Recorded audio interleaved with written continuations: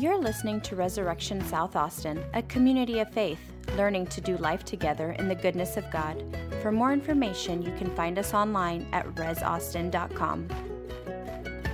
Good morning, everybody. Welcome to Resurrection. I'm Father Jonathan. I'm one of the priests here. I want to extend a special welcome to you if you're a guest this morning. You are very welcome here. We have a coffee afterwards, yeah? Okay, all right. Stick around afterwards, especially if you're a guest. We'd love to meet you. We have great coffee out there in the, what do you call that? the Narthex. I want to call it the Narthex, but that's not what everybody else calls it. They call it the lobby. There we go. All right. We are in a sermon series right now on the book of Galatians, Paul's letter to the Galatians that we're calling Set Free. And this is actually a great time to be going through the book of Galatians and talking about freedom. We are going to be obviously celebrating Independence Day in the United States tomorrow. So I don't know if you guys have plans for that. But today, we're going to be looking at what Paul says genuine freedom is. We're going to be looking at the Christian Declaration of Independence. We're going to be looking at what Paul says freedom is and what it is to be used for. I mean, as Americans, we have a particular vision of what freedom is. It's the absence of constraint. It's the ability for us to do whatever it is that we want to do. It's really close to the heart of what it means to be a contemporary American. That we are sovereign and autonomous and self-creating individuals, right? I mean, that's very close to what we think we are and what we're told every day that we should be, right? That's the vision of the good life. That's the vision of what freedom is. But Paul tells us something a little different than that, doesn't he? In Galatians chapter 6. There's a lot of striking commands. What are we supposed to be doing? What are we supposed to be about? What are our lives supposed to be about? He's telling us that when we are set free, that freedom is for something. It's to be used in a certain direction, in a direction that causes ourselves and other human beings to flourish. He means, in Galatians, that we have been set free from the constraints of the present evil age and the power of death that marauds around the earth and lays waste to everything in order to serve Jesus Christ, to make his kingdom known in our midst. Am I right? Give me an amen. Amen. That's what our lives are about, people. The invitation in this letter to the Galatians is powerful. It is that we are liberated from the oppression that we have experienced in our humanity to the world, the flesh, and the devil. And that we are now to seek our own flourishing and the flourishing of the world in the only place that it can be found, in our Lord and Savior, Jesus Christ. Last week, Father Perry took us through Galatians 5, which is a powerful passage. You remember in that passage, Paul says, it is for freedom that you have been set free. But don't use that freedom to satisfy your own lust, but use it to bless.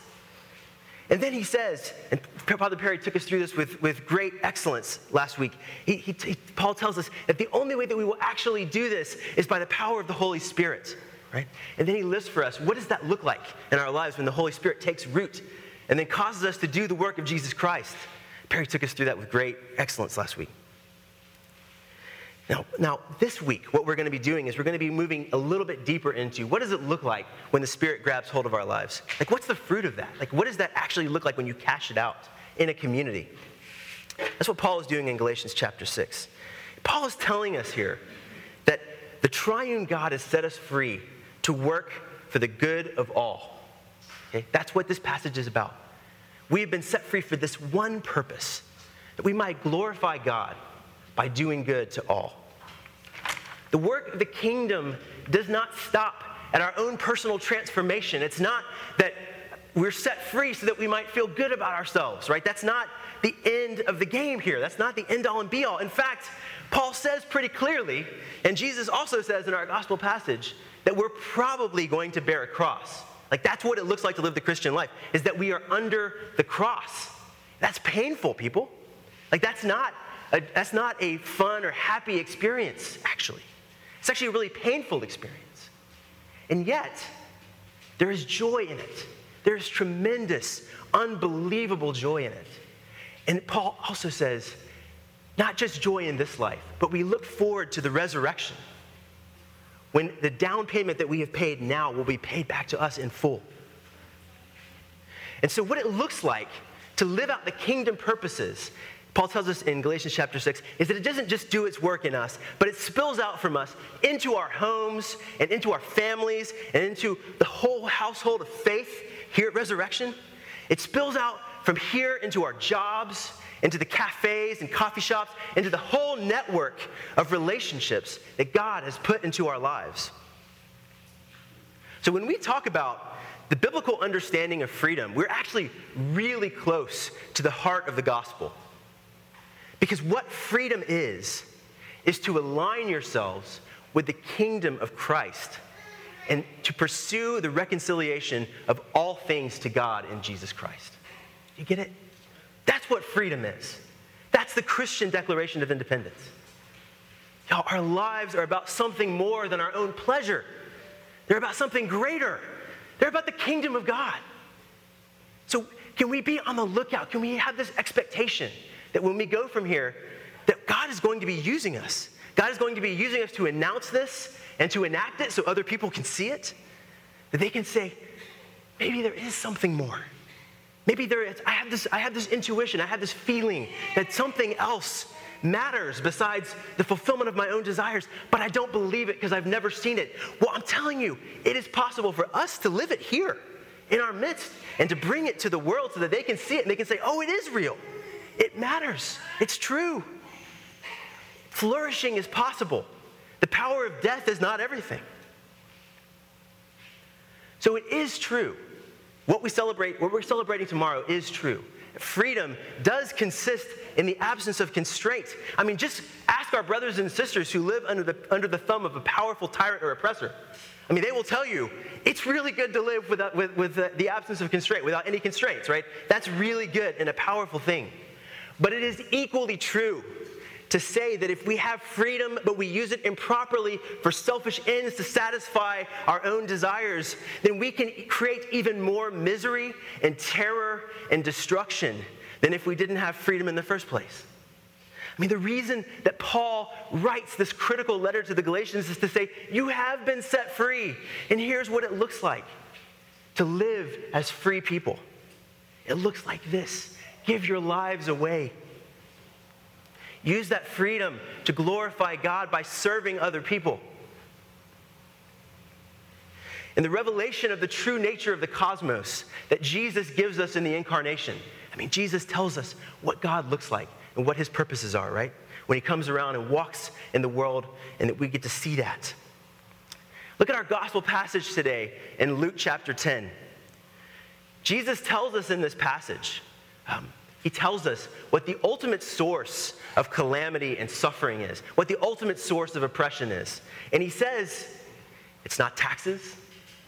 He says, it's not slavery.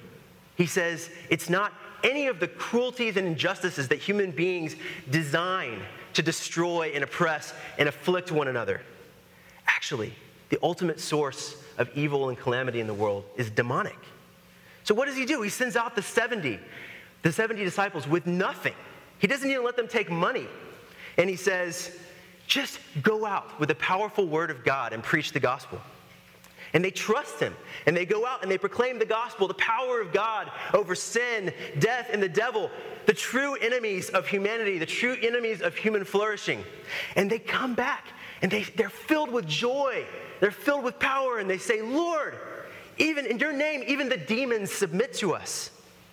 And then Jesus lets them in on this secret that's been hidden since the foundations of the world. He says, I saw Satan fall like lightning. Do you know what he means by that? He says, I saw the authority of Satan over this world broken. I saw it snapped in half like a twig. He's nothing. I saw that happen.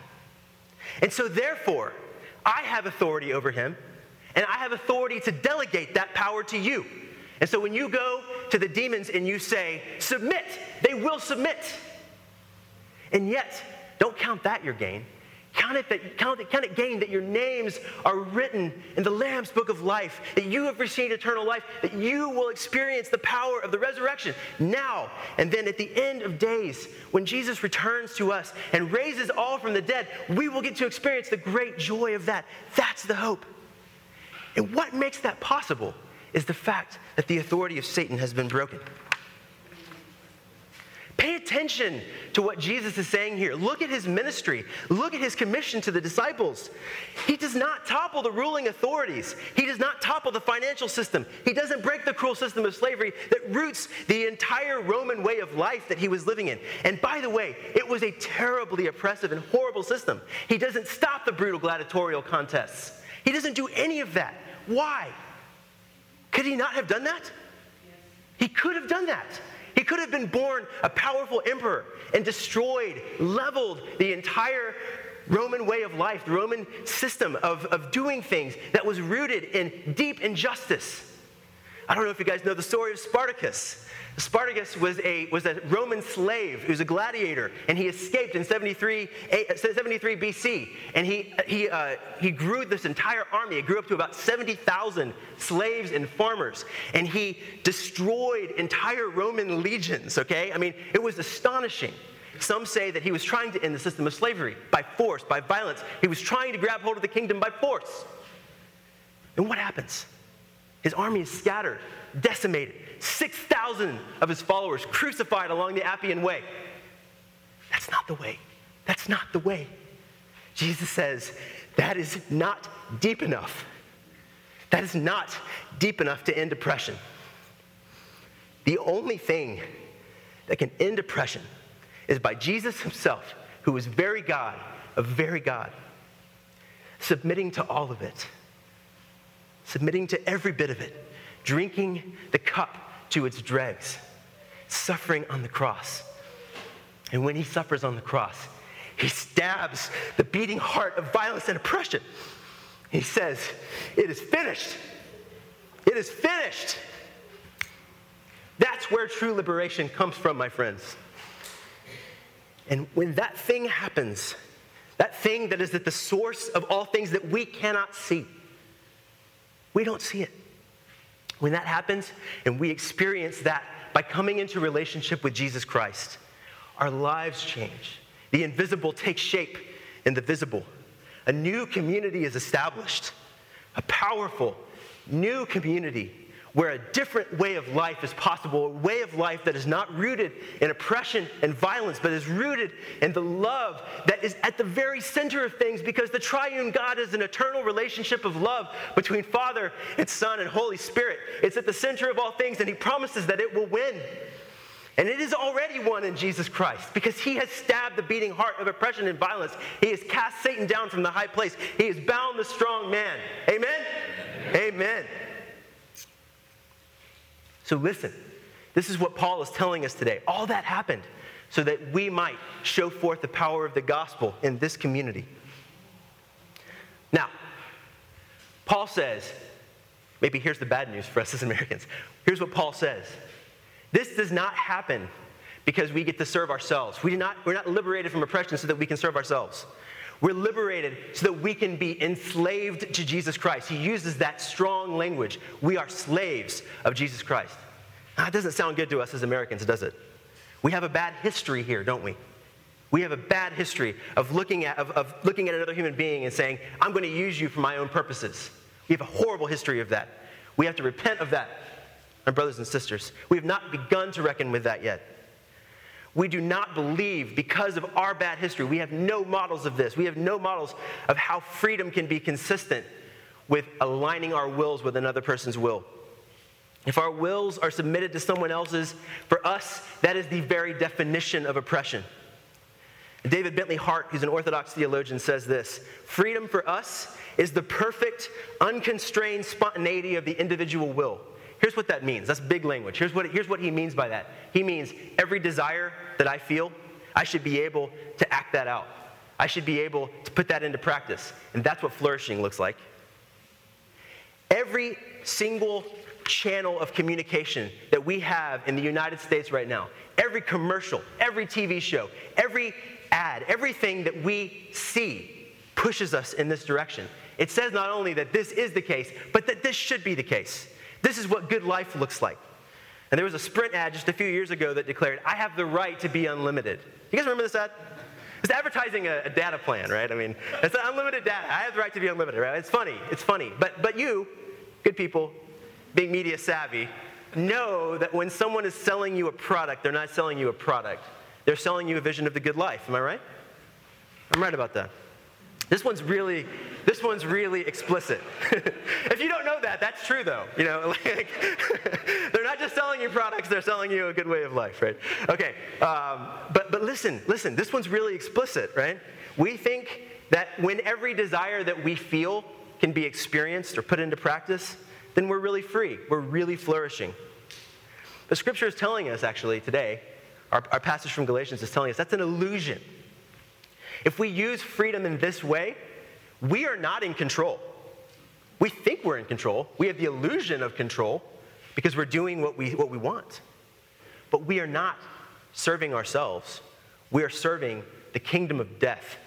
We're serving the kingdom of Satan when we use our freedom in that way. When we misappropriate our freedom in this way, the power of death and of hell marauds in us, and through our actions it marauds in the relationships that we have, in our institutions, and in all the places that we inhabit. They're laid waste. They're brought low. They're brought into death because we are not serving ourselves. That's an illusion. We are serving the enemy. We are serving Satan when we do that. We actually can't serve ourselves. We are not gods. We are not gods. We're like God, but we are not gods. And therefore, we must serve God or serve a surrogate God. We'll serve the powers and principalities of this world. We'll serve money. We'll serve sex.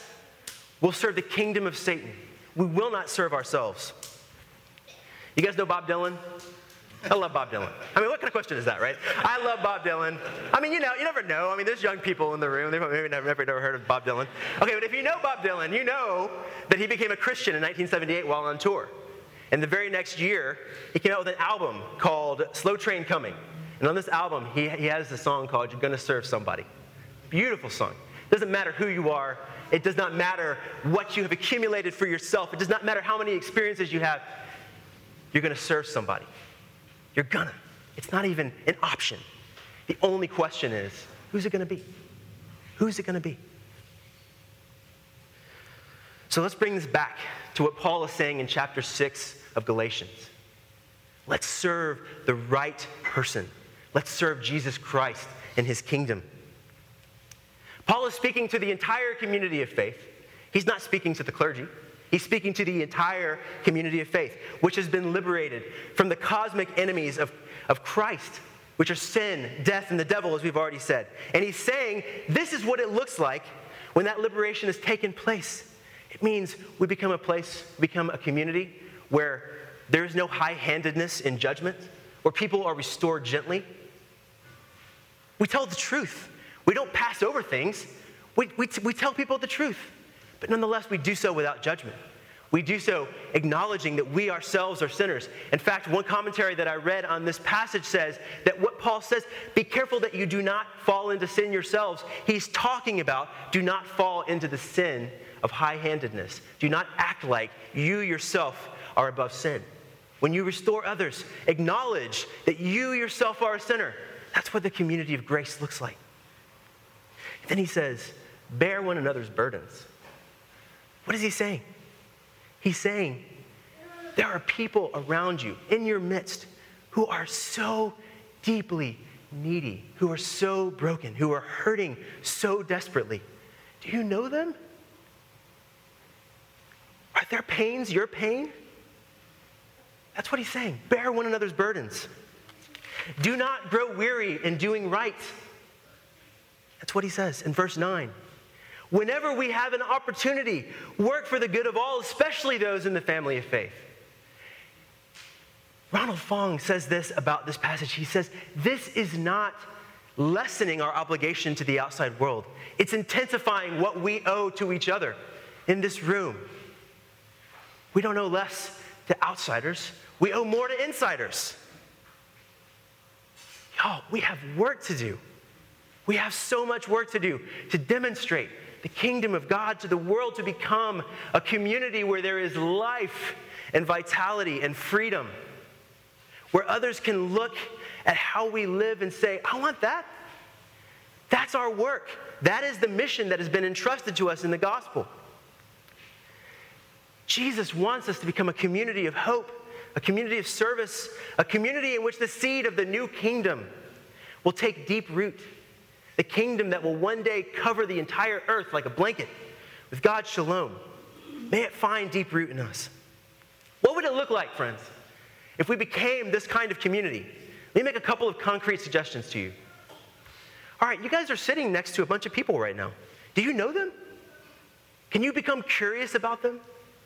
Invite them out to coffee. Invite them out to lunch. Have them over to your house for dinner. Just say like, hey, I saw you, and I want to know you. I want to know who you are. Can we get real? Can we move past small talk and like discussion about TV shows? You know, I love all that stuff. I'm not saying it's bad. Start there, but go deeper. You know what I mean? Don't be awkward.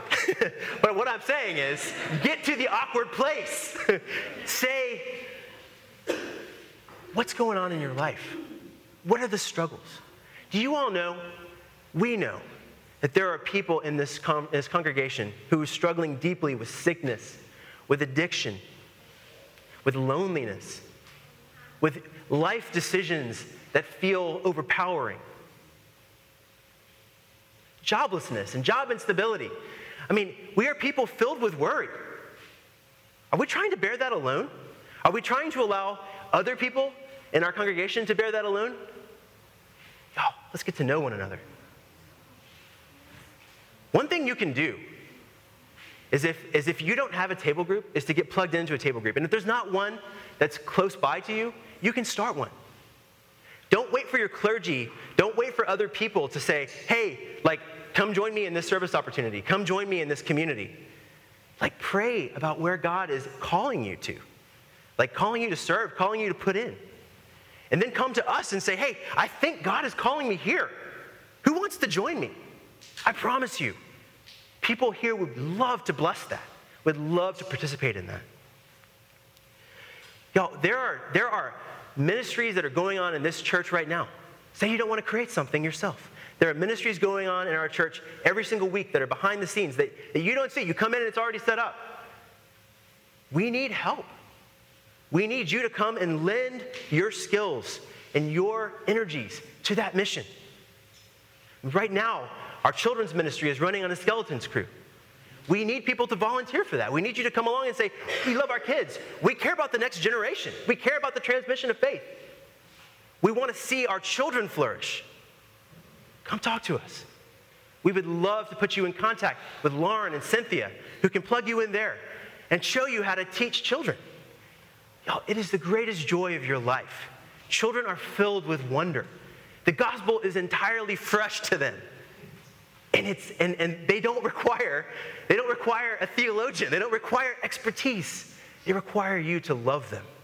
Come serve with us. Come serve our children with us. Y'all, I get it. We are busy. Maybe it feels like I'm just dispensing more work. I'm laying more burdens on your shoulders. And I know Austin is a big, sprawling place, and the I-35 and Mopac are permanently clogged arteries. I get it. I get that. You can't love on everyone here. You probably can't make it down here. If you live on the north side like I do, you can't make it down here multiple times a week. It's not realistic. But I tell you this, God has called you to a people, and if you're here at Resurrection, you have people that God has called you to here. I just want to give you one example. I don't think they're here today. I haven't seen them anyway. But Drew and Karina Hayes live on the north side close to us. And they said, we can't get down for a table group every week. We can't do that. So they started one of their own. They started it in their house. They opened up their apartment, and they were like, hey, come on. We're just going to have dinner. Come on. Get to know us. Praise God, people. That's what we're talking about. Take the initiative. Pray that God would lead you to the place and mission where you need to put down. Where's your footprint in Austin? Who are the people that you are taking ownership and responsibility for? Think about your neighbors and your coworkers, and the people that you connect with every single day, the other parents on your kids' sports teams, the kids on those sports teams. In what way are you praying for them? How are you knowing them well enough to be able to pray for them? Y'all, this is the mission. This is the work. This is what we're called to as the community of God. We've been set free, friends, by the gospel of Jesus Christ. We are not subject to the power of death. As we go and we celebrate tomorrow our Independence Day as a country, let us not forget that there is an even greater Christian Declaration of Independence. It is liberation from the true sources of oppression, sin, death, and the devil. So let's be the people of God, and let's extend the presence of Jesus Christ in the household of God and in our neighbors, in our neighborhoods. And let us offer our heads and our hearts and our hands to God and watch what He will do with them. In the name of the Father, and of the Son, and of the Holy Spirit. Amen. You're listening to Resurrection South Austin, a community of faith, learning to do life together in the goodness of God. For more information, you can find us online at resaustin.com.